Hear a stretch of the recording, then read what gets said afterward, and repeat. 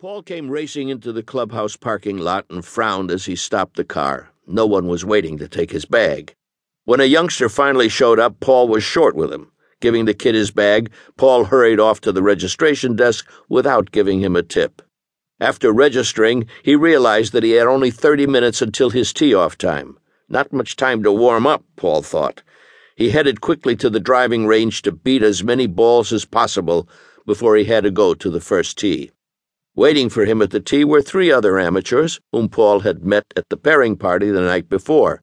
But after finding out what they did for a living and whom they didn't know, he wrote them off as not being important enough to get to know. As a result, he shook their hands in a cursory way. His main concern was the whereabouts of their pro member, Davis Love III. Just as the starter asked if the 11:30 group was ready to go, Love walked through the crowd and onto the tee. He had a warm smile on his face as he introduced himself to each of his amateur playing partners. As Paul shook Davis's hand, he was wondering how he could make Love realize that he was the most important member of the group. Paul had taken a number of lessons during the last 3 weeks in preparation for this tournament.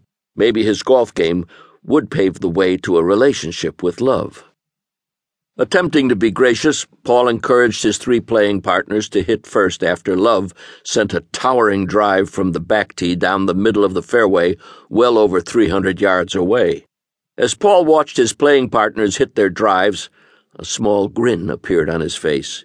He realized these guys were real hackers, 20 handicappers at best, and here he was, a 12 handicapper, who would soon be a single-digit player.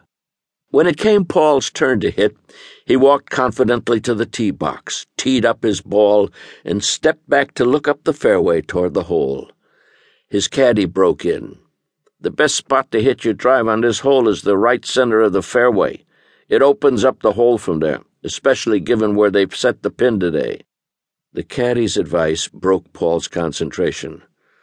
"I hope he's not going to talk in my ear all day," thought Paul. "I know how to play this game."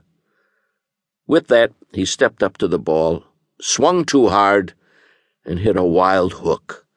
Not only did it not end up on the right side of the fairway, but it landed in heavy rough on the left.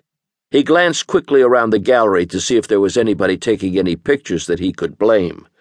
He'd seen top pros do this many times on TV, but when he looked in Davis's direction, the pro wasn't paying attention. He didn't seem to care where Paul's shot had gone. Paul's hook off the first tee was a sign of things to come. He went from bad to worse.